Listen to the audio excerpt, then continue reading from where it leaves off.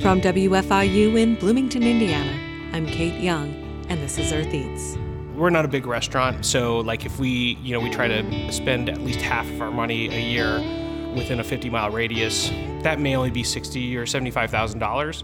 But if 10 restaurants do that, if 20, that's over $1 million a year that just goes right back into the local economy, local people. And also, regenerative farming is far better for the environment, which is what most of these local farmers practice. This week on the show, we talk with Nick Dietrich of Small Favors in Bloomington about his approach to cooking and to running a restaurant after what some might call a reckoning in the hospitality industry.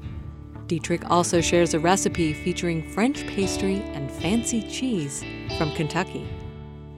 That's all just ahead. Stay with us.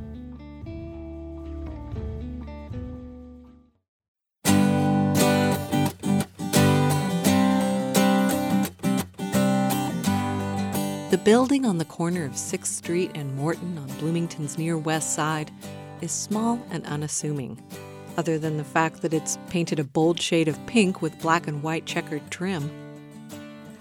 That's a carryover from the previous establishment, La Vie en Rose. It was a sweet spot serving quiche and other tasty French-style dishes. The new inhabitants, Small Favors, describe themselves as a neighborhood gathering place, serving wine, food, and wine-based cocktails.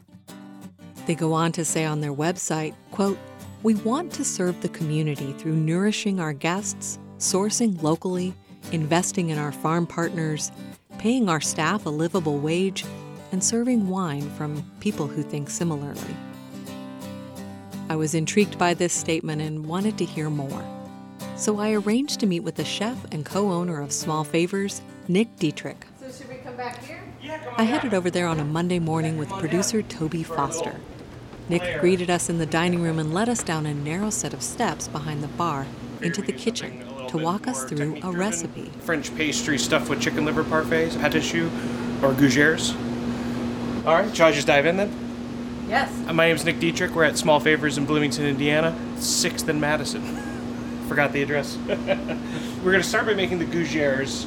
This is a puff pastry. It can be made savory or sweet. So this is going to be a savory one with some Gruyere from Kentucky and then a little bit of Parmesan Romano on top. It's a recipe that dates back to the 1500s. Here I've got some butter, a little bit of cayenne,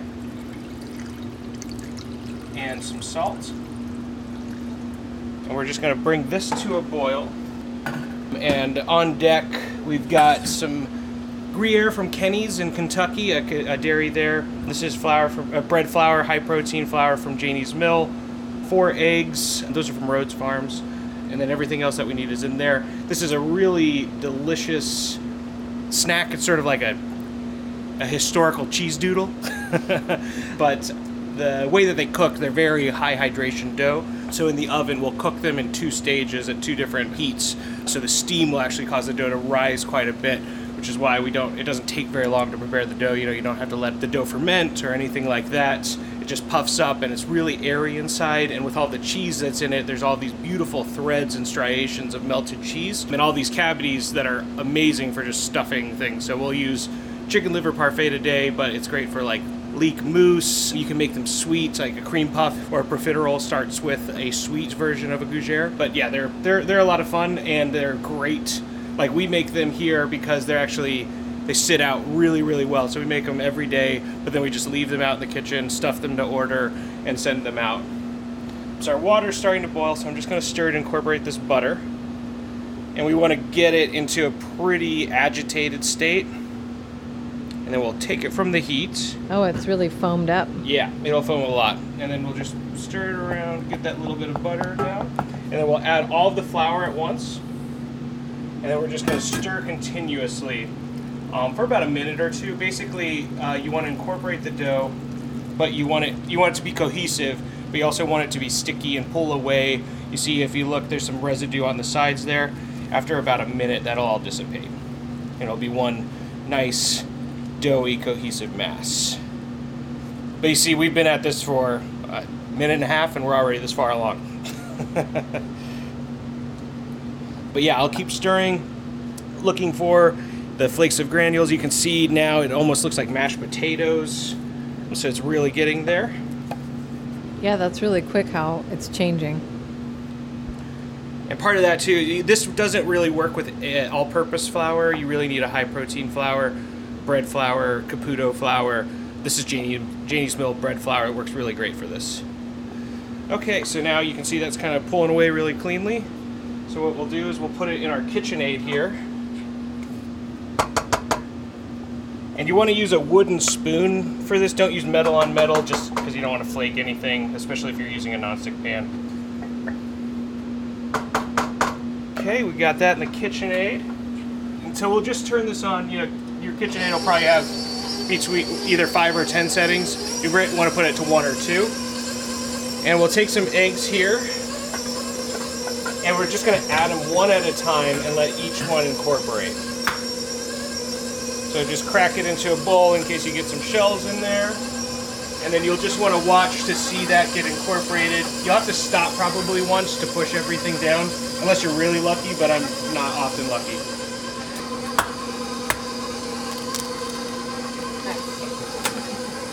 So I'm going to stop it now. And sometimes, you know, you just want to stop it and make sure all of the dough is moving around. All of it's hanging out with the eggs as they drop in. So it looks almost like, at this stage, it looks almost like a custard. It'll get really thick, gooey, which is perfect because we're going to put it into a piping bag and pipe it out. So we want it to be custardy.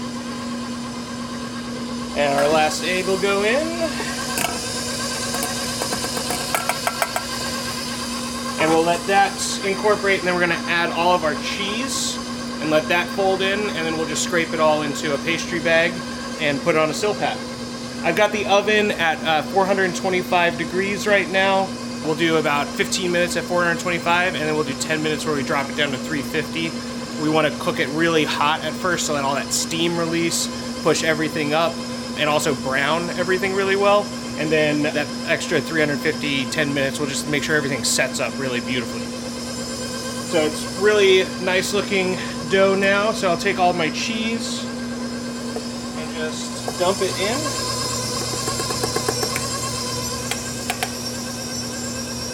But yeah, now it's sort of like in between a custard and like a really good pizza dough. So like super wet and sticky, but still has a little bit of glossiness to it. All right, so now I'll go ahead and lower this down slowly while the paddle's running, just because I'm going to use it movement to get some of the dough off of there. How do you know it's ready? If you look at it, you know, it's kind of, it's got a tackiness to it. It's glossy. It's well incorporated. I don't really see any cheese shreds anymore. I like to shred the cheese on the biggest grater side that I have too, just because that way I know for a fact it's incorporated, because it'll start very lumpy and then turn very smooth. Now I'm just going to scrape my paddle. All right, so now I've got a pastry bag with a star tip, and what I'm going to do is just grab a little bowl and kind of fold the tip of the pastry bag over, just so that it doesn't spill out as I'm trying to pipe it in here. And so with the bowl scraper, I'm just going to start to move the dough around in the bowl some, just to get it into one more scoopable mass. And then holding open the pastry bag, I'm going to go ahead and just slightly fold the bowl scraper and just start dumping all of this in here. They also sell cones, which are really handy. If I was a smarter man, I'd have a cone that hold the pastry bag open while you do this. It's like storage space is at a premium here, though. Yeah, it is, but it's a good sized kitchen. You know, we're only a 40-seat restaurant, so it's like, it's actually bigger than what we need for that. But you know, small kitchen means less inventory, less folks running around, running into each other, less accidents, tighter knit group, and also I don't have to go as far. You know, like 4 steps from the oven right now. All right, so we've got all of that in there, and now what I'm going to do is I've got a sheet pan with a silpat on it. What is a silpat? Oh, a silpat is basically a silicone mat with a mesh inside of it. It's used for a lot of pastry baking. It's great for baking in general, just keeping your pans clean and everything like that. But because of the mesh too, it ensures that instead of with parchment paper or something else that might insulate still, it's still very conductive. So before you pick up your pastry bag, just kind of make sure your tip is set. You just want to push it so that it's flush, kind of like you're wearing a turtleneck. And then we'll pop that up. And then I like to start at the bottom of the pan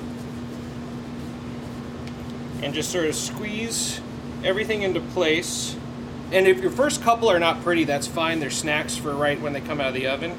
Because what you want to do is make sure you get it set up really well so that you can just kind of twist the bag a little bit to pipe it out slowly. And you want to do it in a spiral with a peak. And you can use a straight pastry tip if you want. I like to have a little bit of pizzazz with the striations there. So yeah, we'll do 5 of these per order with sort of like our more small plate style menu. So now that we've got all of these set up, I'm gonna take a microplane and some Parmesan Romano. And just so there's cheese on top too, I'm just gonna grate, a healthy amount. I mean, it's basically about 3 to 4 grams per. And then we'll throw these in the oven.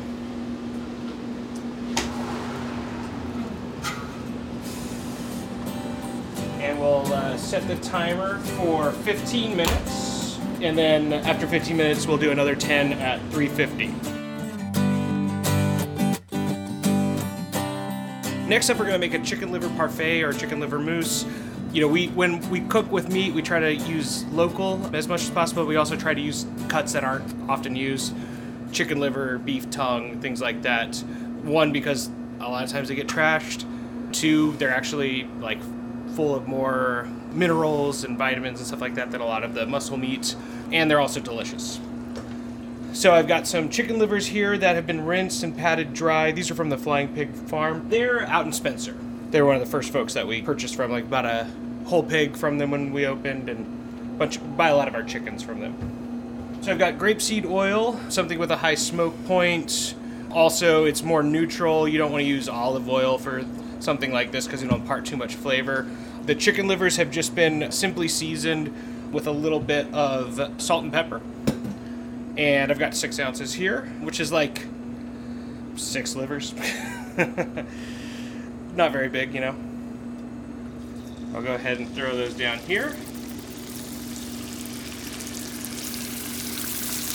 Spread them out evenly.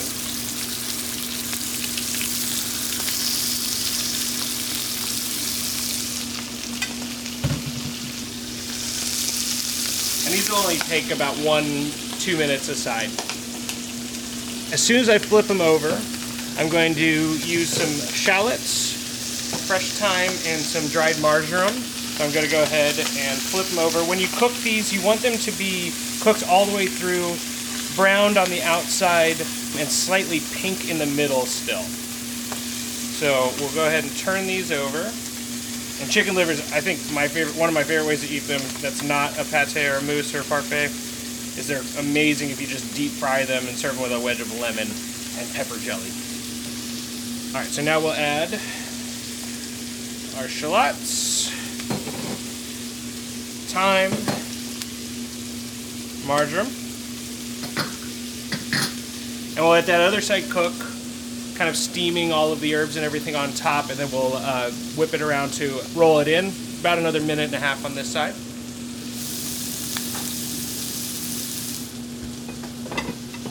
I like how you're just steaming them on top there. Well, you still want a sharp flavor from them. You don't want, like, especially with shallots, because they're a milder allium, you don't want to overcook them, because then what's the point? So those are calming down a little bit, and what we'll do, we'll take one out and just slice it in half to see where we're at. We're not quite there yet. So we'll let that go for another 45 seconds to a minute. Now that we're getting close, I'm going to go ahead and mix those onions in a little bit more. And just like when you're cooking a steak too, you can also tap on them to check the firmness as you're cooking. They'll tighten up. If you overcook chicken liver, it'll get like brittly and almost gristly and just not very pleasant. Alright, so we'll check this one. So that's what you're looking for, just slightly ever so pink still. And we'll go ahead and pull that from the heat. And I'm gonna go grab the blender pitcher. The first thing I'm gonna do is I'm gonna go ahead and plop these chicken livers into the blender pitcher and let them just hang out there for a sec. And don't worry about getting all of the bits out, because what I'm gonna do now is take the pan, put it back on my burner, and I'm using a little bit of Madeira, Canary Islands wine, that's completely oxidized, so it's great for cooking because it's already completely cooked. Cognac is also great for this recipe too, but we don't have a liquor license, so we use a lot of Madeira or Pinot de Chiron as well. So we'll get that on. Look for a little bit of sizzle happening. Add the Madeira, deglaze the pan, get all that fond off of there. I'll take my, you'll want to take your rubber spoon or silicone spatula and just kind of move everything around to get all that fond up, because that's where a lot of the tastiness is going to reside. And we'll add that there. And again, don't worry about all the bits because we're going to use the pan again. We're going to take a cup of heavy cream, turn on our pan on lower heat. So I'm using an induction. I'm setting it to 130. Just because we want the cream to warm. We don't want it to scald. We don't want it to start to turn into custard. So just put that in there. It won't take long to heat your cream. You could even just use the hot pan still. I'm just going to pull that off, test it. It's warmer than my hand, so I know it's at a good temp. We'll go ahead and add all this cream. Now we'll take this and put it on our Vita Prep. Any variable speed blender is what you want to use for this. And then I've got 185 grams of butter that's already cubed. This is a mousse, so it's like an emulsification, so I'm going to start this, run it on a low-medium speed, and just slowly add the butter. So on one, I'll just let it get going for a second. When you're looking into the blender, I've got the cover on and the little plug removed. Keep back because it'll spurt as that butter starts to incorporate. But you'll just want to check it. Same with like when you're making the gougere batter. Check it periodically. See that it's sort of got a smooth movement happening. You know, if it's sloshing about a bit, it's probably not ready for another chunk of butter. And also, your butter you can probably pull out. I cut this about a half hour ago, and it was a little bit too moist, so I threw it in the fridge, but probably a little bit too long. So like something that like gives a little bit when you squeeze it is the butter texture you're looking for. And the last piece of butter going in. So what'd that take, like 2 minutes? Not bad.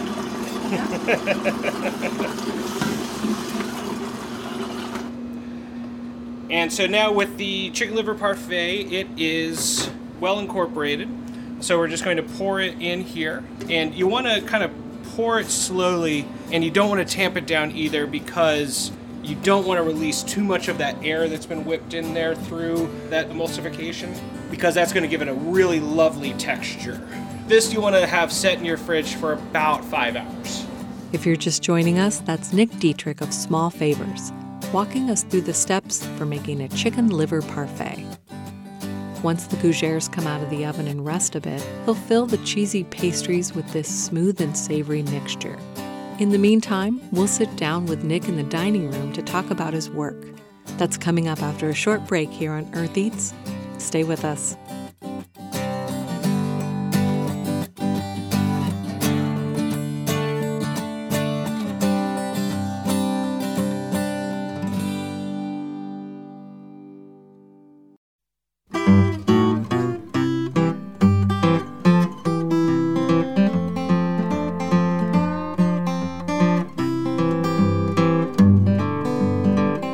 Kate Young here, this is Earth Eats. We're back with Chef Nick Dietrich at Small Favors to hear about the restaurant and a bit about Nick's background.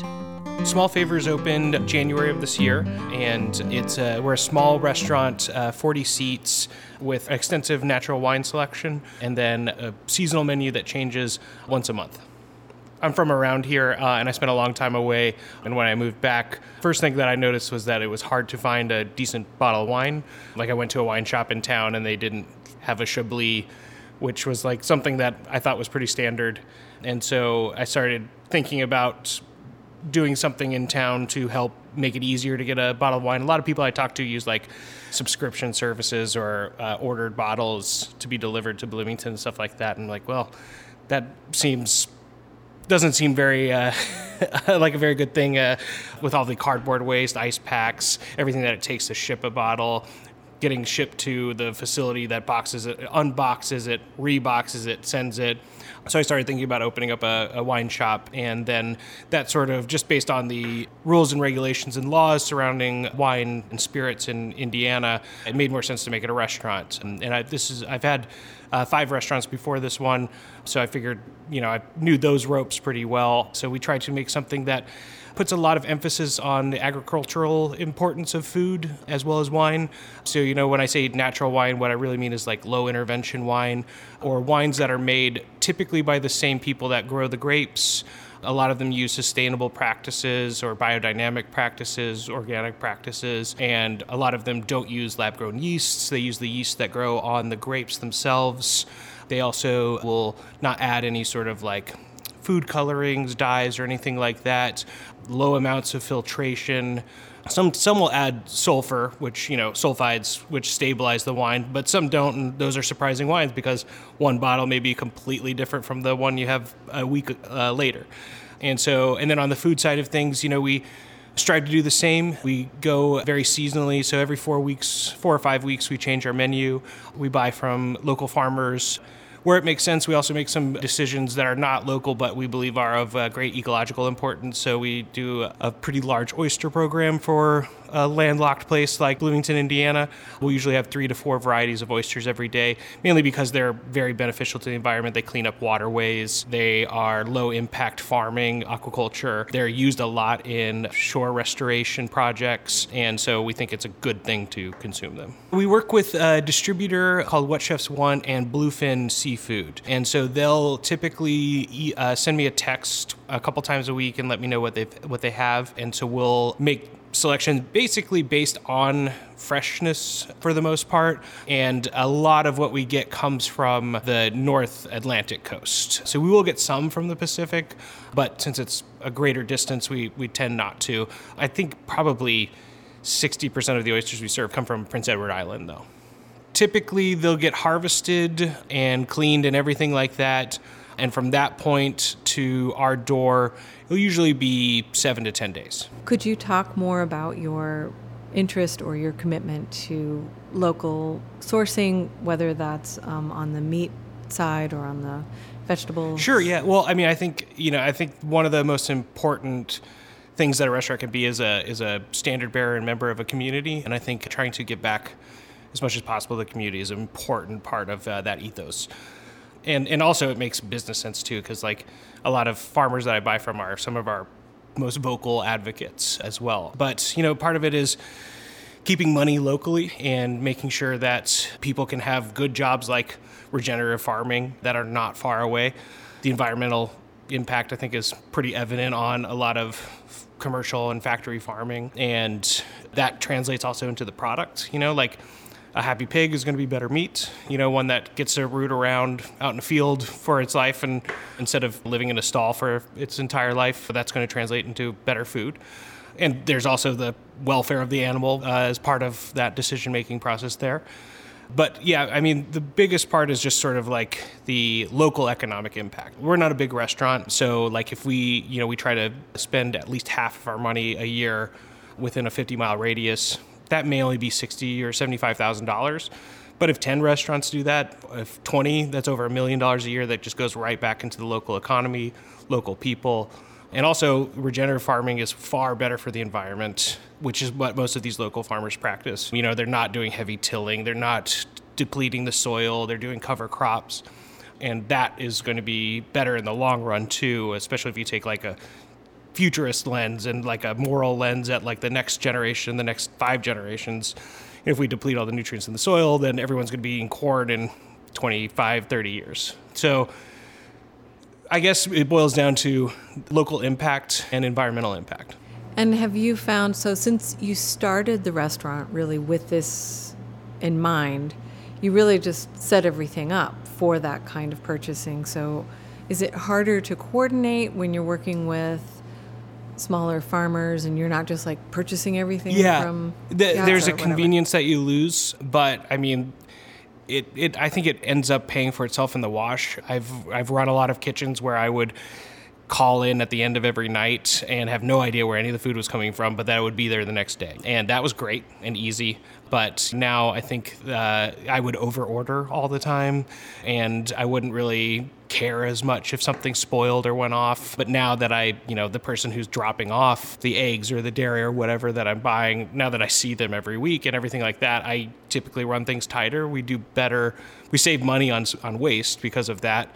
And I get to interact with the people that grow it. And I also get to talk to them a lot. Like, for instance, the woman that raises a lot of our goats and rabbits will talk to me months in advance, and I'll be able to get things that make friends in bigger cities jealous, like mutton, for instance. Everyone's like, no one's willing to raise a lamb longer than a couple years for us. And we have one farmer who's like, yeah, we'll make sure that we have mutton for you. And so having those relationships offers a lot more interesting variety too. And also getting it in from a processor, I can butcher the meat differently. I don't have to get it all cryovac in 5-ounce portion sizes. I have a little bit more control over that, can serve stuff that you won't find elsewhere. So it contributes to the culinary decisions that you're making that you can make because... Yeah. Well, and it's food too, it's a natural thing, and so it should be that way. Your decision shouldn't be made by when the trucks arrive. It should be made by if there was a late frost, in the spring, and things like that. Not we couldn't get chilies from New Mexico, so we got them from Peru. Like that those sort of constraints are good for the restaurant in our decision making and keeping us nimble and keeping our offerings interesting. And I think that helps to keep everyone well invested in the program, our employees as well as our guests. I liked what you said too about when you've developed a relationship with the farmer and you know that it's, that they've put their heart and energy into that product. It's more precious to you, not just because of the cost of it or something, but because of that relationship, and you don't want to waste it and you want to use it well. I mean, I just know that I feel that way with food that comes out of my own garden or that someone I know grew. I'm just like, oh, I want to make sure I use that. That can't rot in the bottom of the crisper, Well, and when you do this for a living too, cooking, it is a craftsman's or an artisan's job. It's something that it takes time, it takes repetition, it takes suffering and passion to get good at it. And part of getting good at it too is understanding the materials that you're working with, how to manipulate them and how to treat them. Same like a woodworker would much rather work with, I'm not a woodworker, so this analogy is probably going to be bad, but would much rather work with cherry than plywood. And so that translates as well to better food, better quality, and just better relationships with everyone. Could you talk about your history, how you got into cooking? You mentioned you had some other restaurants. Well, I started cooking in Danville, Indiana in 1998, and I just worked at a local pub, basically. It wasn't a pub because they didn't have a liquor license, but it was like pub food. The best-selling item was cowboy potatoes, which were waffle fries with mozzarella and bacon bits. From there, he worked in several kitchens and then ended up in the bar at Jazz at the Station in Bloomington. He moved to New Orleans with a group of friends and wound up in some craft cocktail bars. One of his restaurants, Cane and Table, was nominated for Best Beverage Program in 2015. And he became a partner in a group that won a James Beard Award in 2018. Dietrich left the group and opened a bar on the south side of London before returning to New Orleans, where he opened 2 other places, Monolito and Jewel of the South in the French Quarter. When the pandemic hit and there wasn't much happening in the restaurant world, Dietrich decided to return to Indiana to be closer to his parents, since his sister and her family were moving away. So I moved back and stayed with my dad for a bit. We actually planted a small apple orchard out there in Brown County, and then bought a house on Kirkwood that we renovated, and that was our pandemic. And so near the end of that, we decided, I talked about we need a good place to get a bottle of wine in town. So that's how we wound up deciding to jump back into the restaurant game here. Can you talk a little bit more in detail about your menu and about how, I know you have like special days of the week? Like I mentioned before, I think that an important facet of a restaurant is to be a member of the community. And so we try to keep things lively in that regard with special events and things like that. So some of them are very hard to put on. Like our most popular series so far was an event series called No Menu Tuesdays, which we ran for June and July. And basically every week there was a theme. It might be Spanish Basque or Midwestern culinary classics, things like that. And so our guests would not get the menu until after the meal. So every dish was a surprise. And so they had to commit to that and put a lot of faith and trust in us. But, it was a very well-received event, very fun. We'll do another run of that series in January, and we're planning some special guests to come in to town to either cook or pour wine and some things like that with us. I keep talking about how it was hard to get a bottle of wine. So we're going to start a retail shop pop-up, where on Monday evenings we'll sell bottles of wine at retail markups, not traditional restaurant markups. So they'll be like $18 and up on the bottles. But part of that, we're also going to do a Sicilian pizza pop-up. So we'll do a Fincione pizza, like a high hydration, very like almost like focaccia dough with tomato sauce and breadcrumbs, basil. And that'll be like the signature pie. And then we'll have some other seasonal ones.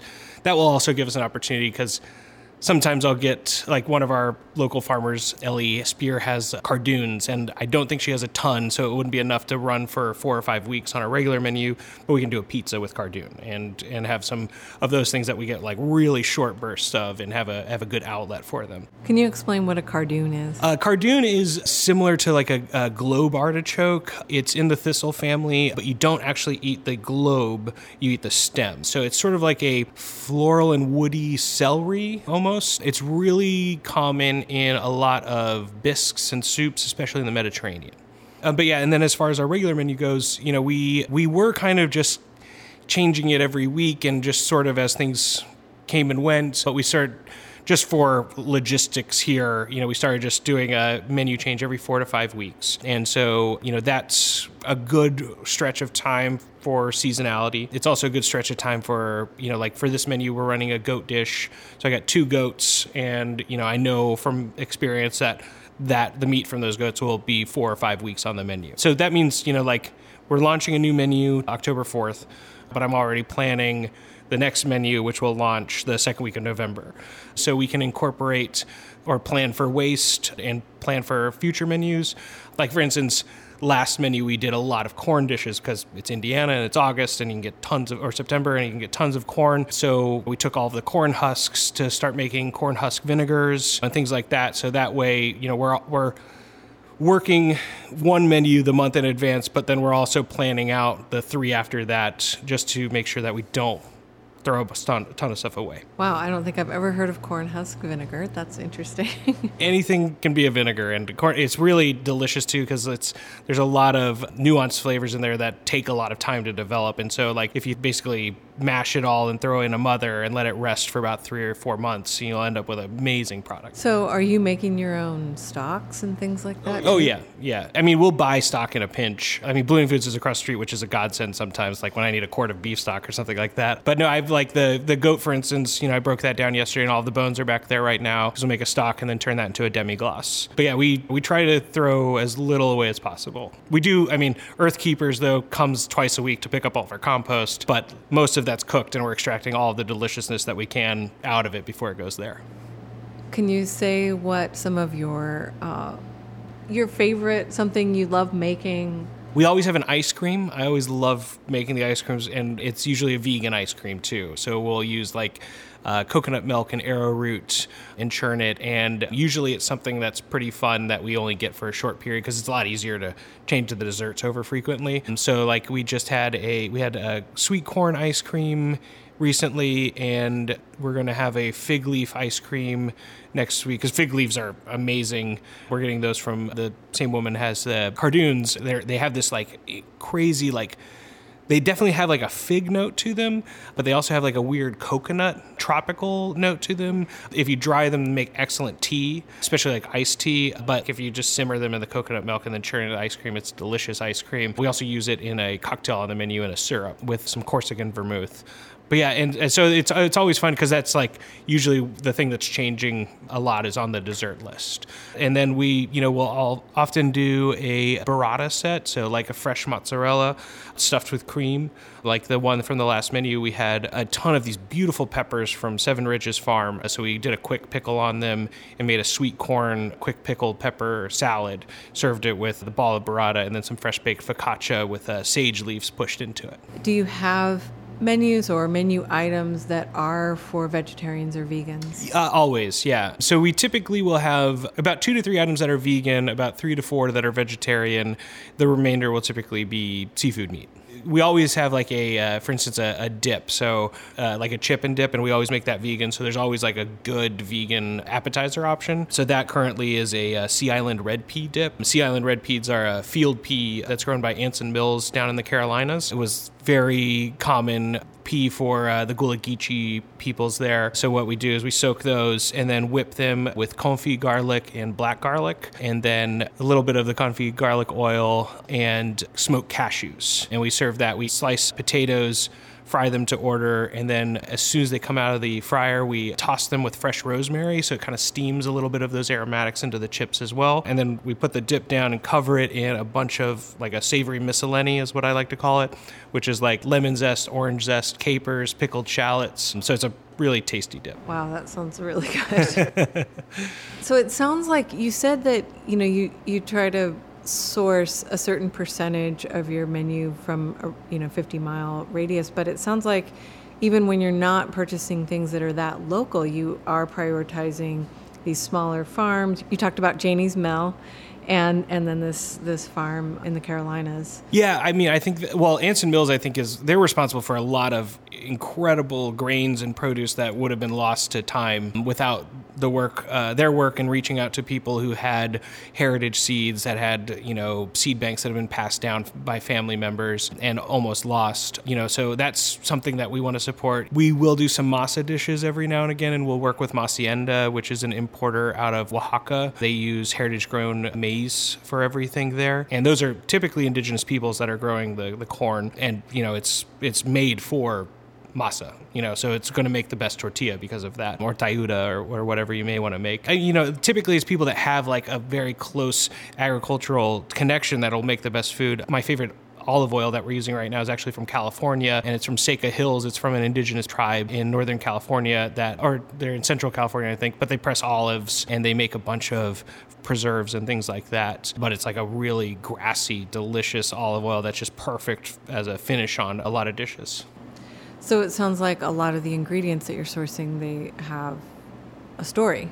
So I spent a lot of my hospitality career as a bartender, and, a lot of that storytelling, and a lot of that is how, like, if there was an eau de vie or a cognac or something like that I was excited about behind the bar, it was usually because of the story behind it. And, having the ability to tell a story with something that implicitly has such a personal connection, like nourishment, really helps to tie you to it. And it really makes it more nourishing because of that. It's not just petrol, or gasoline in a car. It's like what makes the car move and what the story behind.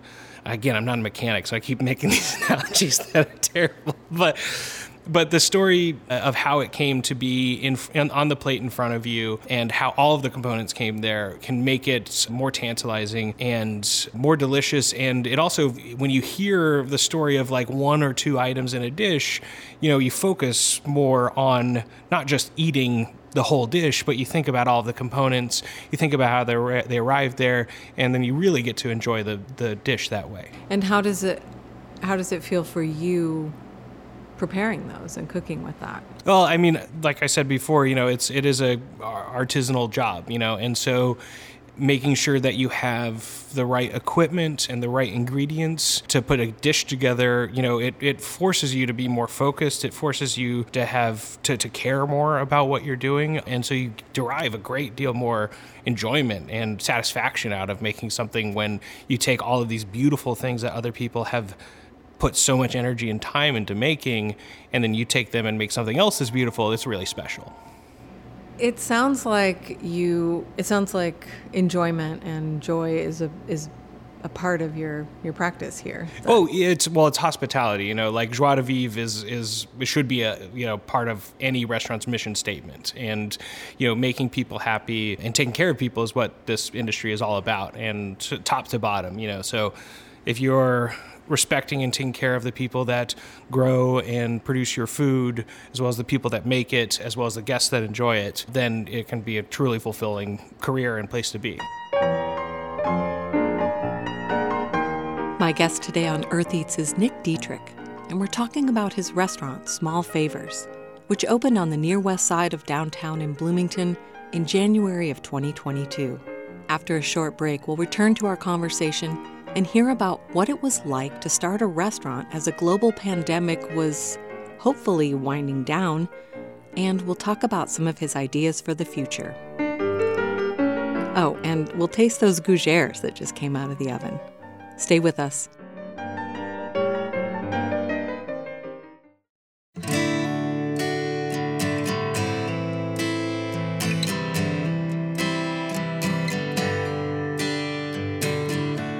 Kate Young here. This is Earth Eats. We are in the midst of our spring fun drive here at WFIU, and we've been talking during this drive about perennials. In the garden, perennials are the plants that come back year after year. You plant them once, and they return again and again to delight and inspire. It's a great metaphor for becoming a sustaining member of WFIU. Once you set your donation in place, you can relax knowing that your support is there to keep WFIU strong. Help this station tend our garden of trusted news, meaningful storytelling, and delightful music so that we can keep our programming healthy and lush. Become a sustaining member today at wfiu.org/donate. Let's return to my conversation with Nick Dietrich, owner and chef of Small Favors in Bloomington. Nick opened his restaurant in January of 2022. I was curious about the timing and how the pandemic has influenced his approach to running a restaurant.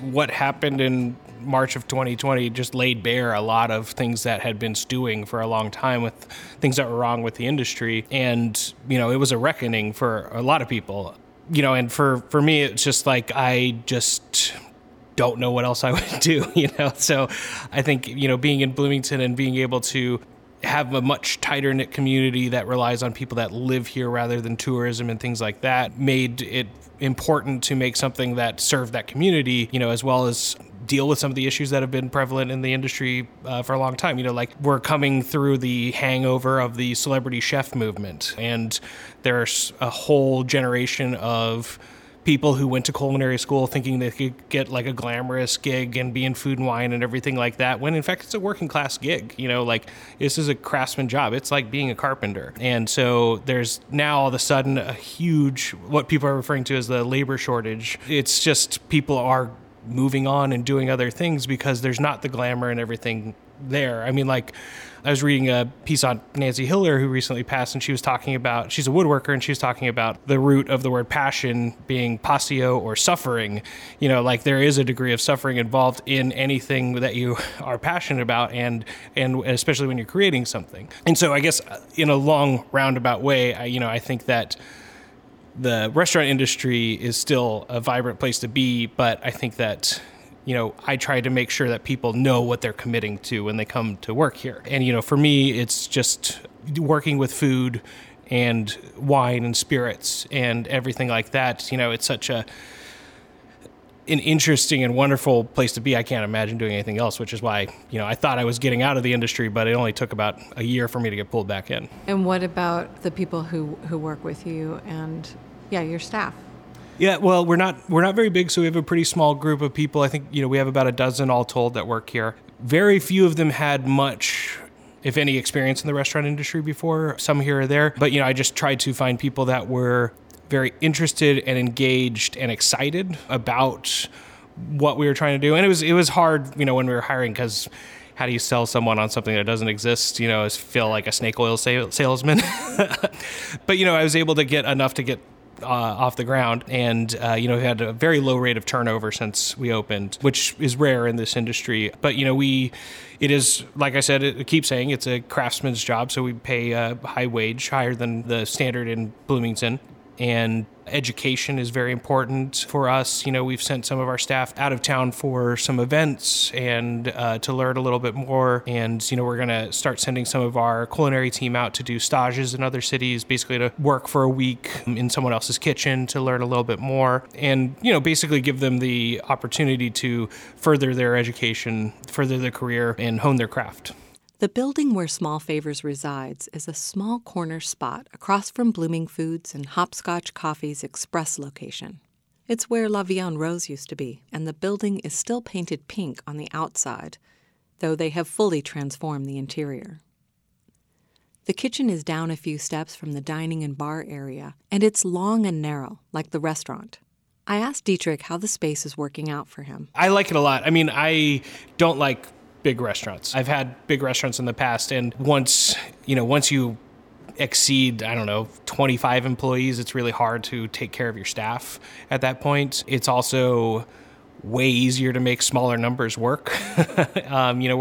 We're 40 seats, so it's much easier for me to budget and plan and forecast based on 40 seats rather than 120, 150. It also makes us nimble. I don't have to carry a big inventory, so it's very easy to change the menu as frequently as we do. But I love this space too. It's really convenient being across the street from Blooming Foods. I lived in Bloomington before I moved to New Orleans. I lived mostly on the west side, and I still live over there, so it's like a 10-minute walk to get to work every day. And we're close to downtown without being downtown, which is nice because it forces people to kind of seek us out a little bit more. If we were on the square and people kind of stumbled in, we probably have a lot more difficulties with just trying to convince people about what we're doing and whether or not it was worthwhile. Here, people sort of hear about us from friends or something like that and kind of know what they're getting into. So it makes our life easier as far as greeting and walking guests through the menu and things like that.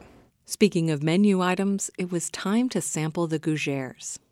The pastries were out of the oven, and after resting for 15 minutes, they were filled with the chicken liver parfait by cutting a hole in the bottom and inserting the tip of the pastry bag with the parfait inside. It was pretty straightforward, but the results seemed magical. The chef recommended taking a bite of an unfilled one to get that crunch, and then also reaching in to pull out some of the interior dough. That way you fully experience both textures of the gougères. Toby tried that method. That was a good tip.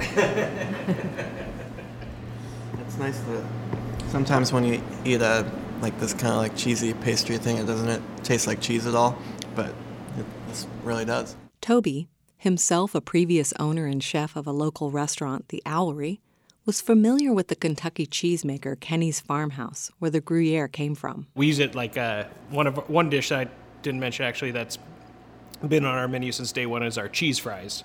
So they're hand-cut russet potatoes that we blanch, then fry to order, cover with the Kenny's Gruyere, throw them under a salamander to melt the cheese, and then serve that with a little bit of garlic aioli and miso bagna cotta. So it's like a broken bagna cotta, like the classic Italian crudité dip, and we use miso instead of anchovy. So it's so we use it a lot on savory dishes for vegans and vegetarians too. Okay, I need to talk for a minute about what I just ate. The pastry is fluffy and light, and yet it has the crunch on the outside, and the flavor is really sharp. It just has that tang. It's so good. And the filling, the parfait, is that what it is? I keep wanting to say pate, but it's parfait. So it also is very light and smooth. It is somewhat mousse-like, but it's not that airy. Yeah. But it's very smooth, and the flavors are incredible. I mean, so much richness with the chicken liver and something. It's an unusual flavor because I just don't eat that often, if ever. And then the herbs. That steaming really did work to bring out all of that just kind of savory, herby of the thyme and the marjoram and the shallots. Well, yeah, I think thyme is an amazing herb, an amazing ingredient, and it's so often abused. It doesn't take much to kill it or to make it, to extract bitter flavors or woody flavors. And I think if you get that sort of ethereal, savory almost like a savory mint, a heavy mint almost, and almost like a light rosemary flavor from it. It's delicate and it needs to be treated delicately. Raw, it's a little bit much on its own, but like a quick blanch, a quick steam is great. I don't like it as much for stocks and things like that. I feel like it loses a lot with that long process, but I'll typically throw it in as soon as I kill the heat on a stock before I strain, so it doesn't extract as much woodiness, but just that bright pop of, it's like a savory mint kind of vibe to it. Well, thank you so much for taking the time today. Yeah, absolutely. My pleasure. We've been speaking with Nick Dietrich of Small Favors. That's all we have time for today. You can find links for some of the ingredients mentioned in the show and for Small Favors on our website, eartheats.org. Thanks for tuning in. We'll see you next time.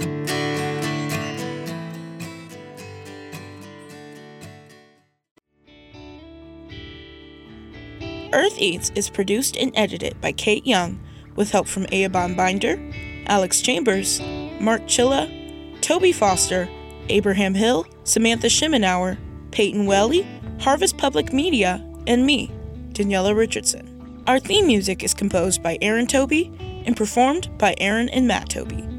Additional music on the show comes to us from the artists at Universal Production Music.